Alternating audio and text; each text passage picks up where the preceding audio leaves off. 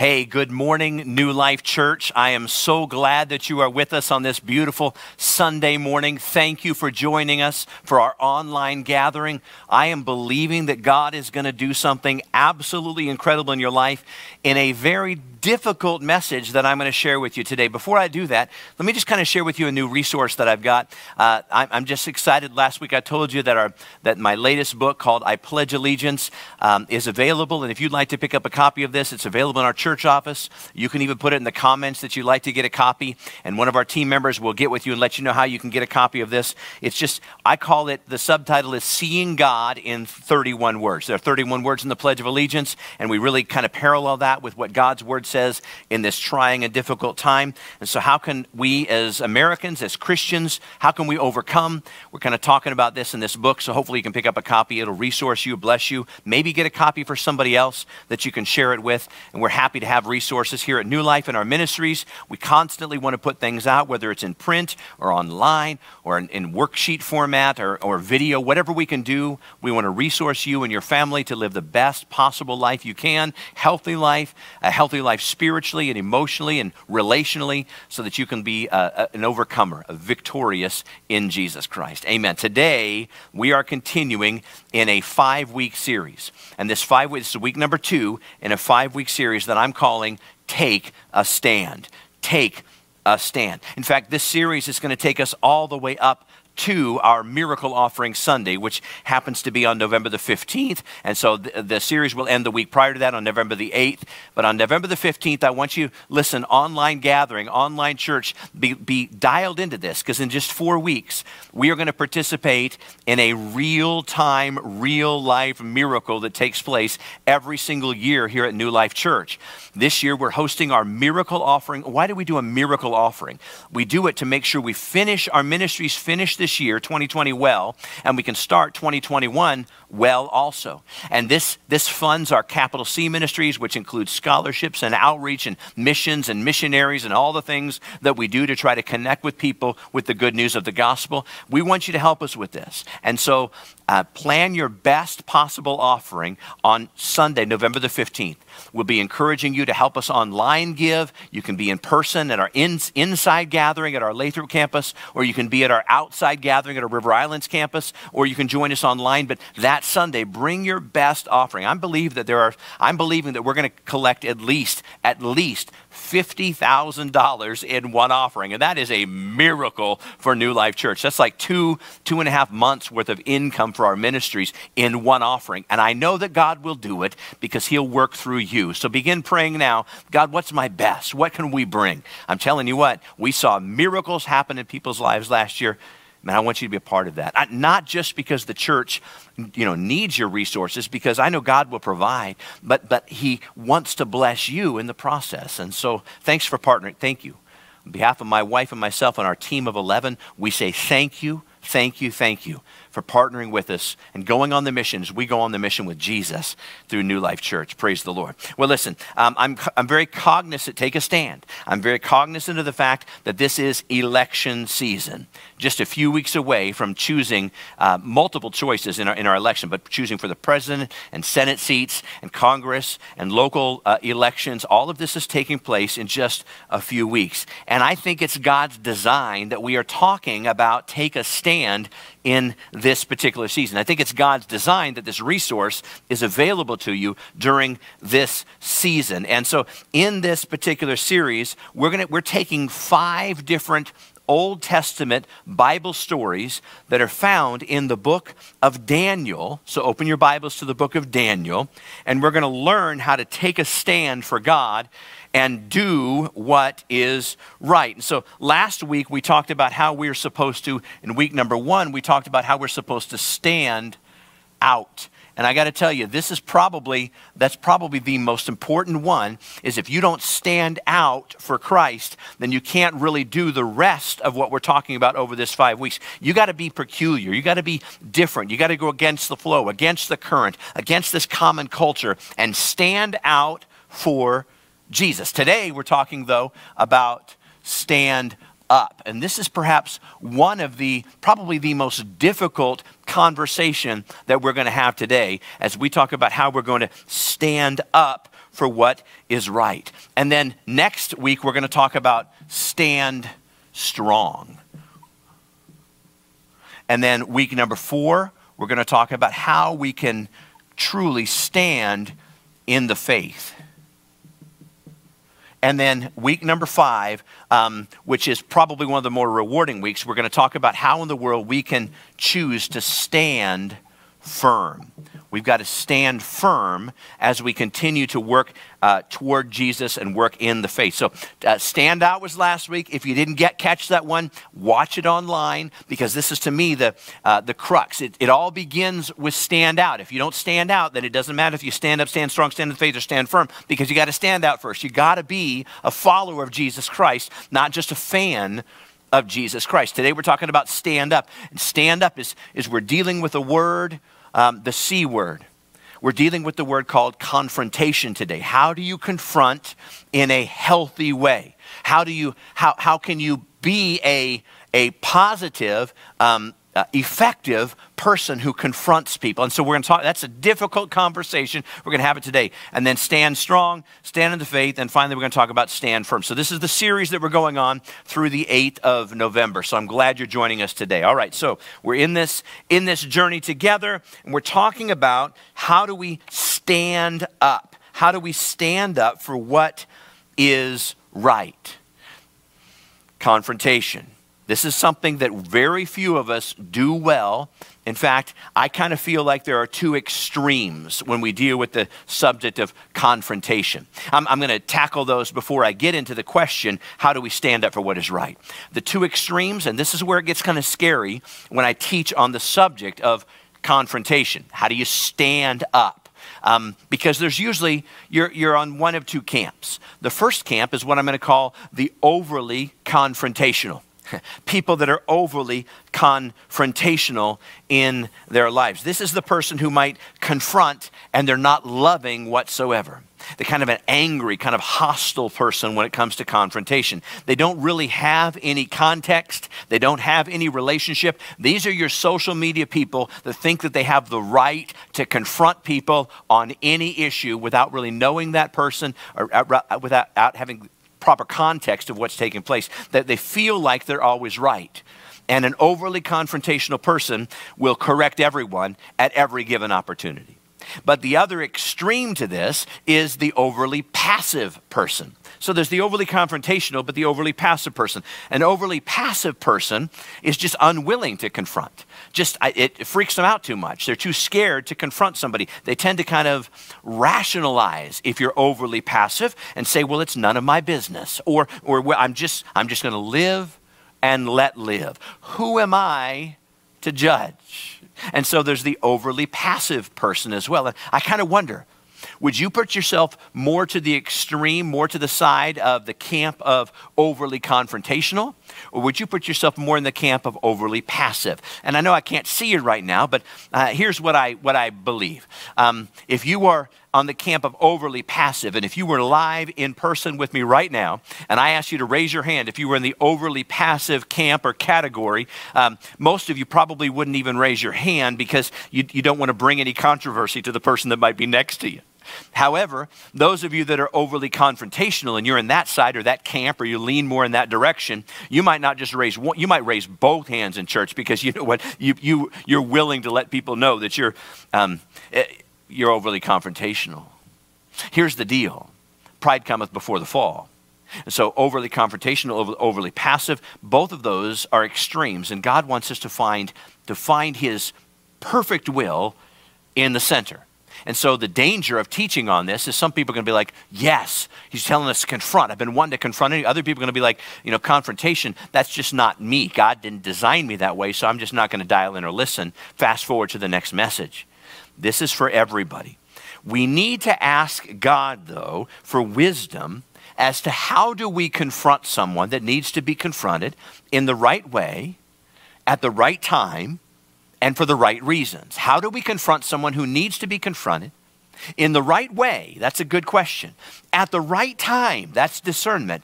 And for the right reasons, how do we do that? Because if you're a follower of Jesus Christ, and I pray that you are, there are going to be times when God is going to call you to intervene in someone's life and confront them. Why? Because you love them. Because God loves them. If you're a parent, you may have a child that's making bad decisions, and you need to know from God, when is the right time to step in and stand up so that you don't push too hard or push them away, but you're bringing them back to the things of God. When is the best, how do you stand up?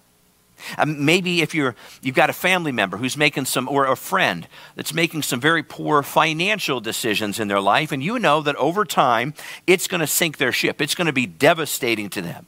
And so God may be directing you and calling you because you love them, because you care about them. He may be calling you to stand up and say to them, here's a better way to manage your finances. Boy, that's a tough conversation to have. But who else is going to have that honest conversation with them before they sink? Maybe a friend is in an area of sin. Maybe it's in the area of sexual sin, and they're making some bad decisions in that area of their life. Because you love this friend and you want the best for him, you understand you're not perfect and you're not judging, so you got the right spirit about you, but you care about this, but you love this person enough to help him make wise choices, good decisions. And so you got to stand up to him in this area of sin. You got to have the conversation because you love this person, not because you hate this person, but because you want God's best for them. Maybe you've got this relative that's just kind of a judgmental pain in the backside.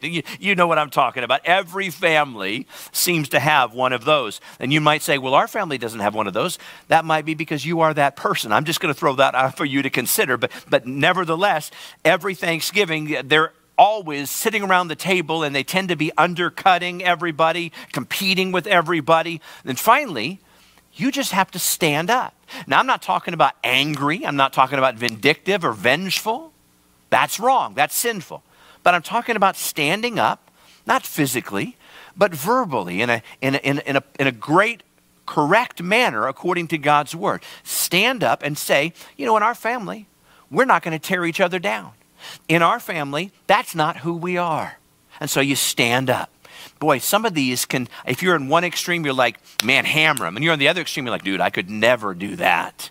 We want you to find the center where God's will is for all of us as followers of Jesus. So turn in your Bible to Daniel. This time we're in Daniel chapter 4. Daniel chapter 4. Last week we were in Daniel chapter 1. I'll give you a chance to turn there or find it on your device, but I want you to read this with me as we go through this Old Testament story.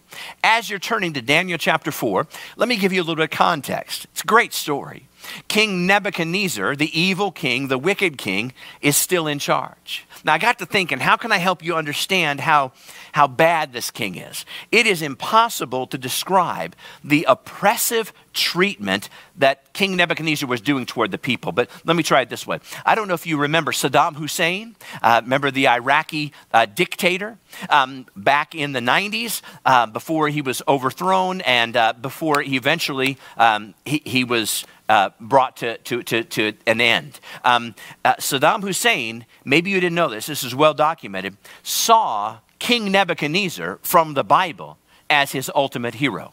That's how evil this guy was. In fact, Saddam Hussein believed that he was actually King Nebuchadnezzar reincarnated. That's how evil King Nebuchadnezzar was. An oppressive, foul, horrible, horrific that he was of a king. And what's interesting to me is King Nebuchadnezzar actually saw God work, actually saw God move enough where God got his attention.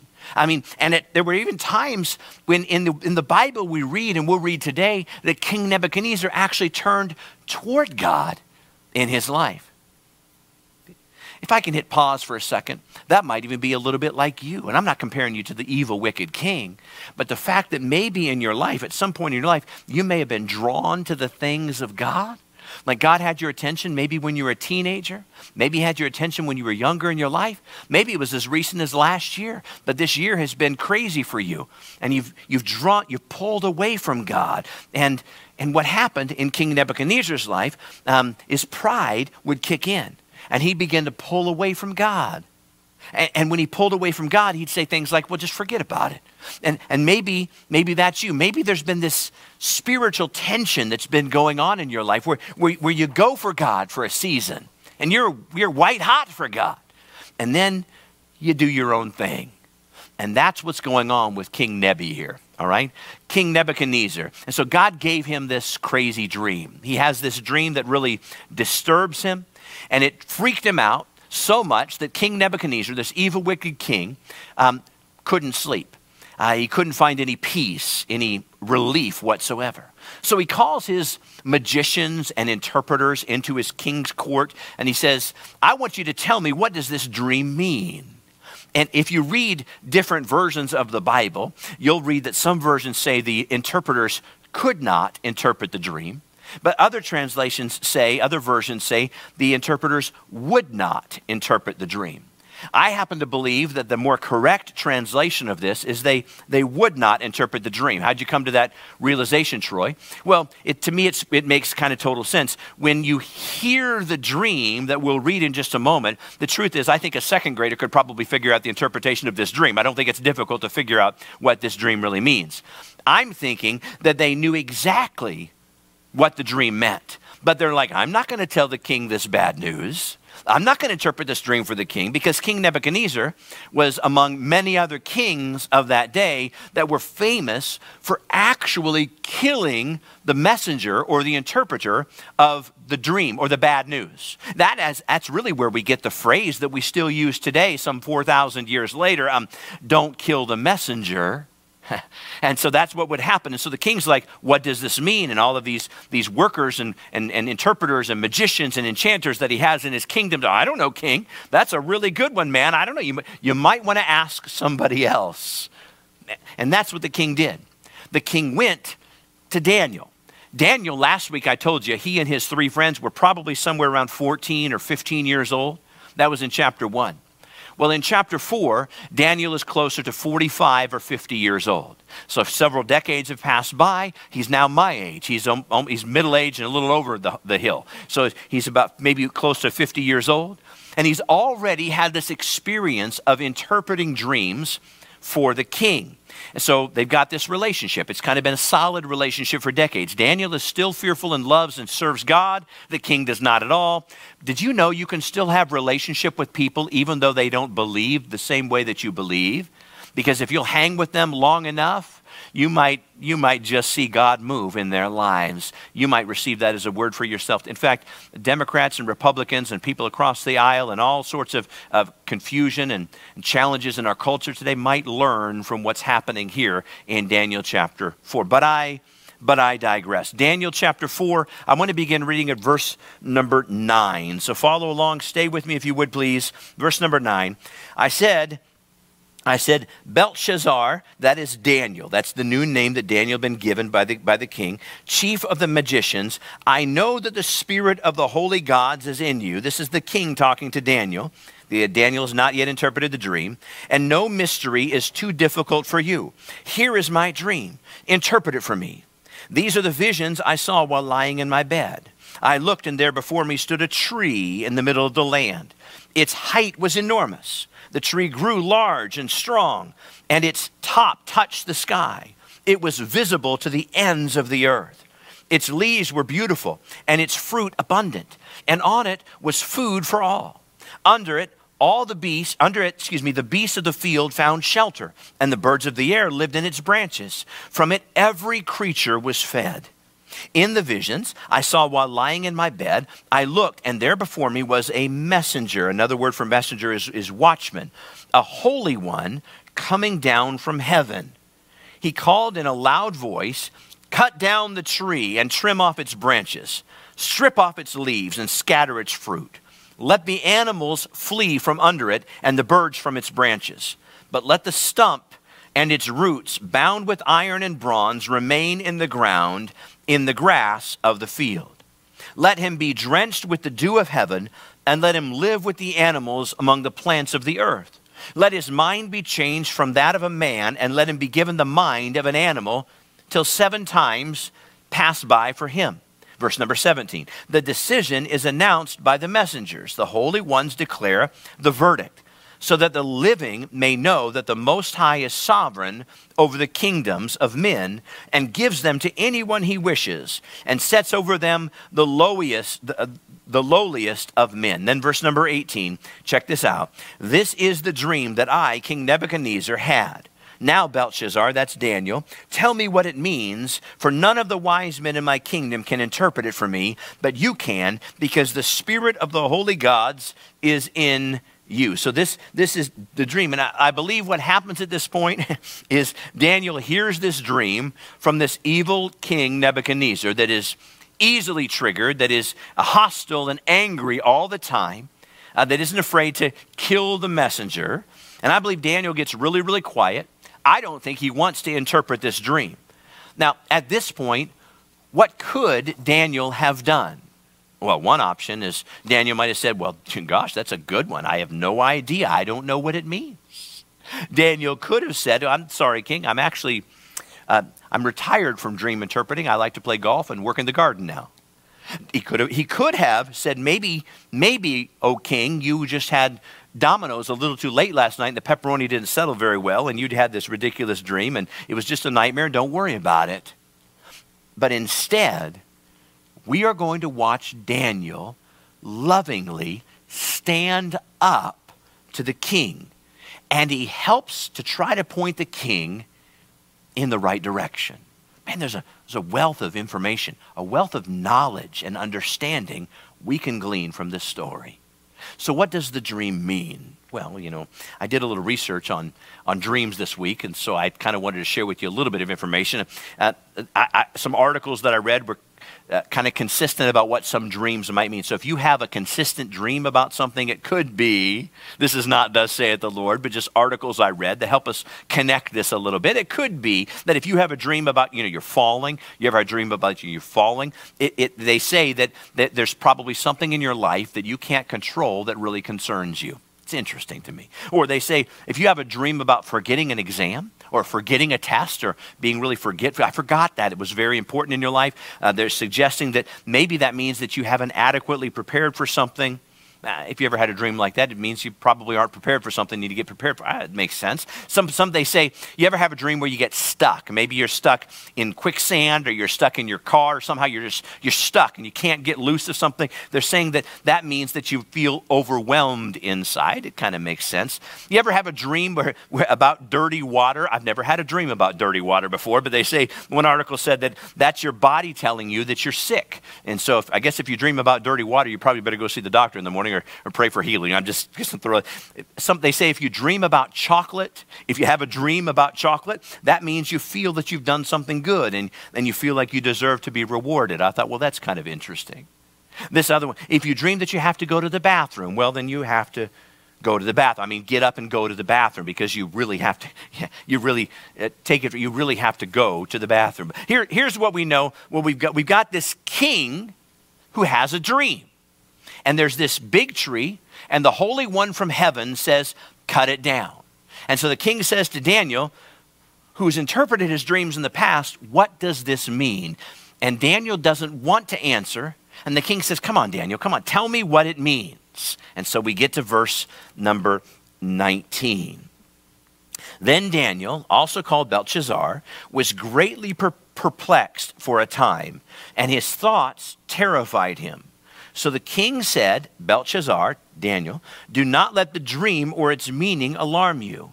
And so Belshazzar, Daniel, answered, my lord, if only the dream applied to your enemies and its meaning to your adversaries. In other words, do you see what Daniel's doing? He's showing genuine concern and care for the king. In other words, he's saying, oh, king, I wish this wasn't true. That's empathy. When you have to confront someone, you need to do it in an empathetic way. If you do it in an angry way, a hostile way, you're not going to get anywhere. Then Daniel, I love this, he stands up and he tells the truth. Look at verse number 22. You, O king, are that tree. You have become great and strong. Your greatness has grown until it reaches the sky, and your dominion extends to distant parts of the earth. Then Daniel interprets this. Check out verse. That's the truth.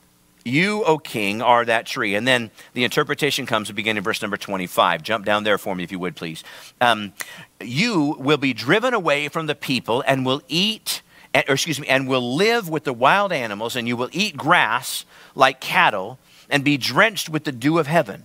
7 times will pass by. That means, by the way, 7 years will pass by for you until you acknowledge that the Most High is sovereign over the kingdoms of men and gives them to anyone he wishes.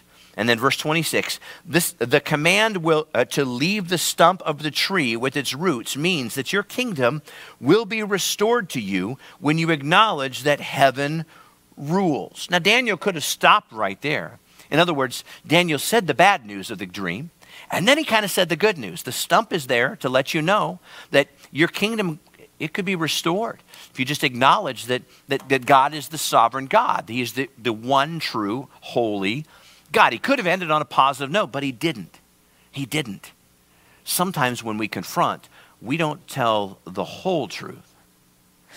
I'm not talking about doing it in an angry way or in a passive way. I'm talking about doing it the right way. Daniel continued to stand up to the king, not because he was arrogant or because Daniel was prideful, or not because Daniel thought more highly of himself than the king. Daniel stood up to the king because he wanted the king to know the goodness of his God. Let me say that again. Daniel stood up to the king because he wanted the king to know the goodness of his God. That's why Daniel had the courage to stand up and say in verse number 27, therefore, O king, be pleased to accept my advice. Renounce your sins by doing what is right, and your wickedness by being kind to the oppressed. It may be that then your prosperity will continue. In other words, what is Daniel saying to the king? He's like, listen, king, I care for you and I want what's best for you, but stop sinning and do what's right. See, he went on with it. Stop sinning and do what's right. Stop oppressing your people. Be a blessing to the people that serve in your kingdom. King, be merciful to others and then do the right thing. And when you do the right thing, maybe, just maybe, God will let you prosper some more in your life. Man, that's a powerful word, a confrontation that Daniel was doing. Now, I don't know about you, what it's going to be for you, and I don't know what circumstances this will fall under. But if you're following Jesus Christ in your life, there's going to be a time when God is going to call you to stand up to someone who's making the wrong decisions. Why? Why? Always remember that your motive is to help them back to God's path again. Not to prove that you're right, not to prove that you are smarter than them, not to prove that you're superior to them. Just in the same way as there will be times when God will call other people to stand up to you, to challenge you, things that you might be blind at, things that you need to be corrected on so that you can get on the right path. I had a divine encounter this last Monday. We had a board meeting in my office and we connected about some things. At the end of the meeting, after it was over, I sat around talking with a couple of our elders and we had a conversation, and the subject of political division came up. And one of our great elders, you know him, Larry Belfield, is a wonderful man of God. And he began having a conversation, and as he began sharing with me his heart for the Black Lives Matter movement, I began to weep in my office. I began to cry. I went home that night and I cried some more. And I got up the next morning and I cried in the morning as Larry was telling me some powerfully gripping stories, real life accounts. And I began to see things through a different lens. In fact, I want to share with you right now, this next Wednesday, please join me this Wednesday at 8 p.m. on YouTube or on Facebook. We're going to go live. I've decided that night I'm hijacking the online campus, we're going to go on our New Life CA Facebook page and as well as our YouTube page. And I'm going to have an interview time with me and Larry on the stage. And I'm calling this an honest conversation about racial tension.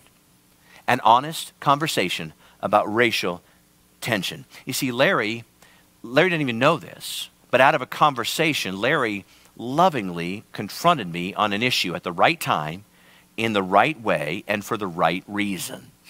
And I want to share with you, and we're going to learn and grow together as we tackle the elephant in the room right now in our culture, this subject of racial tension. And we're going to have an honest conversation this Wednesday night at 8 p.m. So you don't want to miss this one. Put it on your calendar, please. Here's what I want you to know about confrontation and standing up. Whenever God calls you to be the one to stand up to someone else, it is imperative that we be prayerful about how we do this. Paul talks about this, in fact, in the book of Galatians, in the New Testament. Galatians chapter 6, verse number 1. Paul says to us in the first part of the verse, brothers, if someone is caught in a sin, you who are spiritual should restore him gently.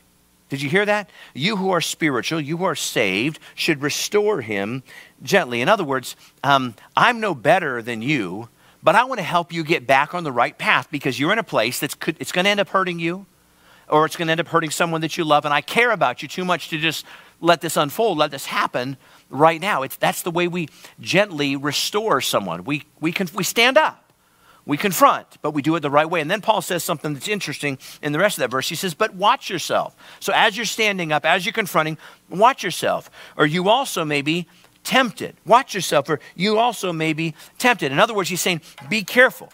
Be careful. Let me give you 2 short prayers that you can jot down. They'll be on your screen, but that you can write down that will help you before you confront someone.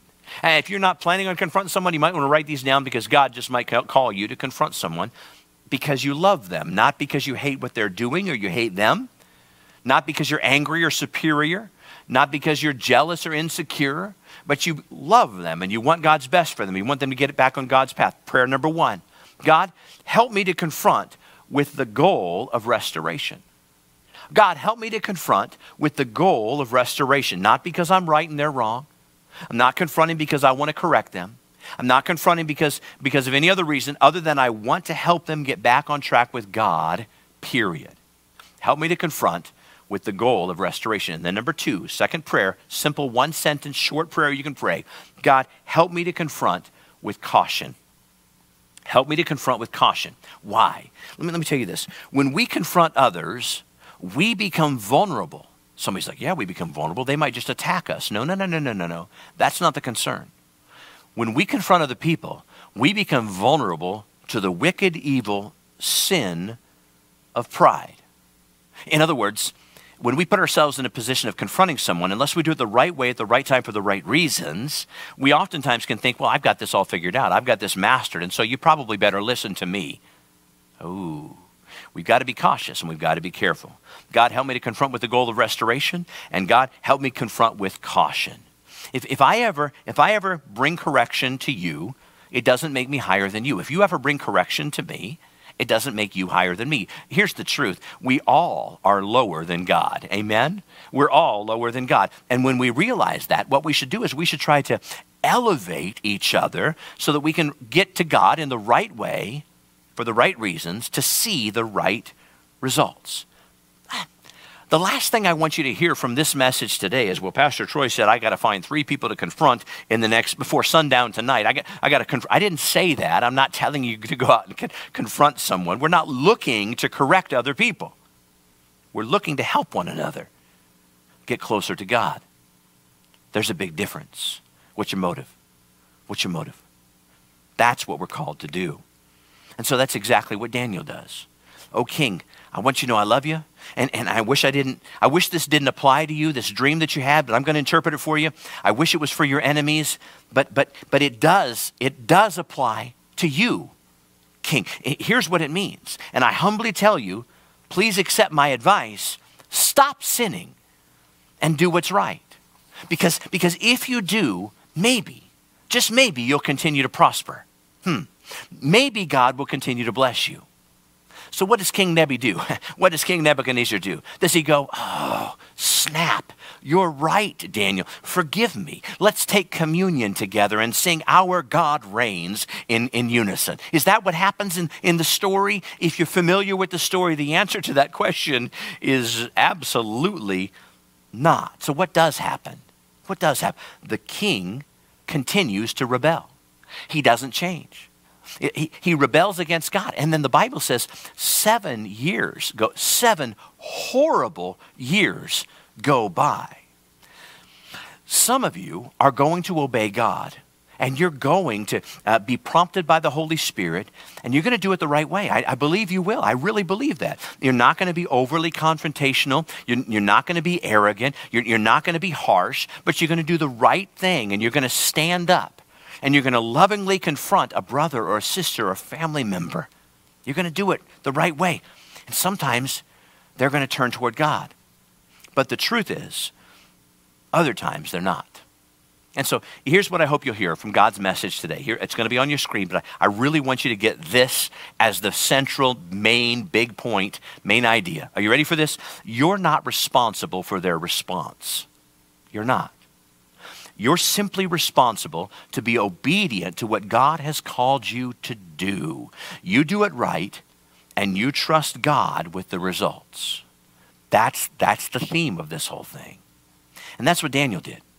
7 years go by.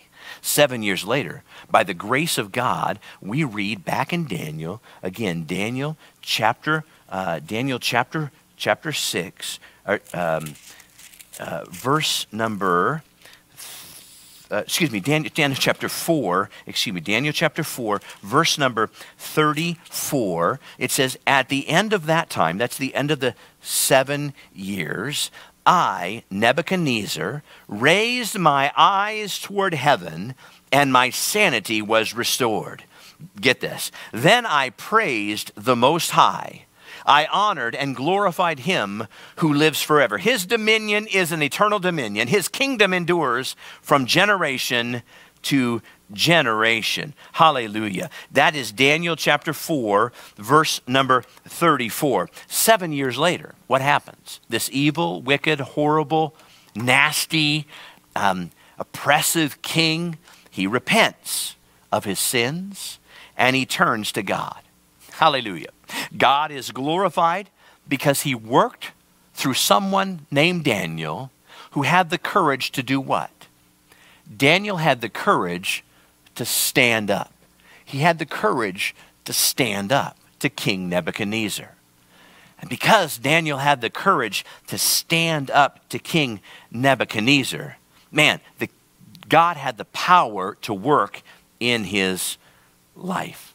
By the way, the same king had the power to take Daniel's life, but Daniel stood up to him anyway. Praise God. Some of you are going to have to take a risk. You're going to have to take a risk. And that can be messy, and that can be ugly, and a lot of you you have the power to turn your TV or your phone or your iPad, or you have the power to turn off YouTube or Facebook, but you're still listening because you know God has a message for you in this.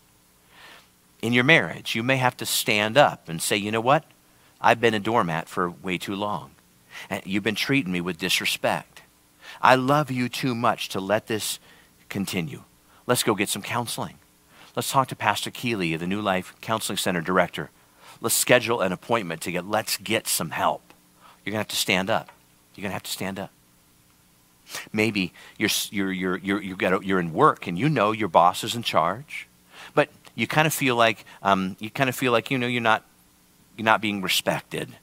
So you may have to stand up in the right way, at the right time, for the right reasons, with the right spirit. Maybe say something like this: hey, would you please give me a chance? I think I've got something to offer that might benefit the company. Can I get your ear for a few minutes? That's standing up in the right way. But you get angry, mean-spirited, know-it-all attitude, you're not going to be heard by anybody. Maybe your child is going the wrong way. And you stand up and you say in the right way, listen, I love you too much. I made mistakes when I was young. I see that you're making mistakes now. And I really want to give you some solid advice. I want to sow some good, solid advice into your life because I believe that's going to take you in the right direction. You might not be received, but you're doing it. You're standing up for what is right. Here's what I know. When you do it in the right way, at the right time, for the right reasons, whether they accept it then or they accept it 7 years down the road, you're planting a positive seed if you do it correctly. Not overly confrontational, not overly passive, but doing it God's way. And when the Holy Spirit works through you in God's perfect timing, in God's perfect way, I believe that you will gently and humbly help people get back on the right path with God. Not because you're right, not because they're wrong, but because you desire for them to be right with God. And I believe you're going to be open to what others need to confront you about, because you know that their intent is to help you get back on track with God as well. Not an easy subject, this confrontation discussion. But I'm telling you, if you're going to take a stand, you have to stand up. You have to stand up for what is right. But the only way that you're going to be able to be heard is if you do it at the right time, in the right way, for the right reasons. Let's pray together today. Oh God, help us with this. Confrontation is never easy. It seems to be seldom rewarding. But if we do it in the right way, at the right time, for the right reasons, I believe, God, that you're going to help us. So help us to avail ourselves to the prompting of the Holy Spirit, so that when someone we care about needs help, needs correction, we would be available and we would be bold and courageous and willing to stand up, not against them, God, but we would stand up for them. In fact, right where you're at, on your couch or in your bed or in your car or in your kitchen, the back patio, wherever you're at watching this message right now, I believe it's time for some of you to help someone you love get back on the right path with God. So will you say right now that you're available to be a vessel that God will use, that you would avail yourselves to stand up and to help point them back to Him? That's the goal of confrontation, not to get them to do what you want them to do or to believe what you want them to believe, but to help them get back on track with God. If that's you, wherever you're at right now, would you just outwardly indicate the inward confession that you're going to make right now and lift up your hands to God and say, God, that's me. I'll avail myself to be used by you. And it's scary. I don't want to do it right, but I want to help people get back on track with you. Maybe you're thinking of a family member, a friend, or a coworker, a neighbor.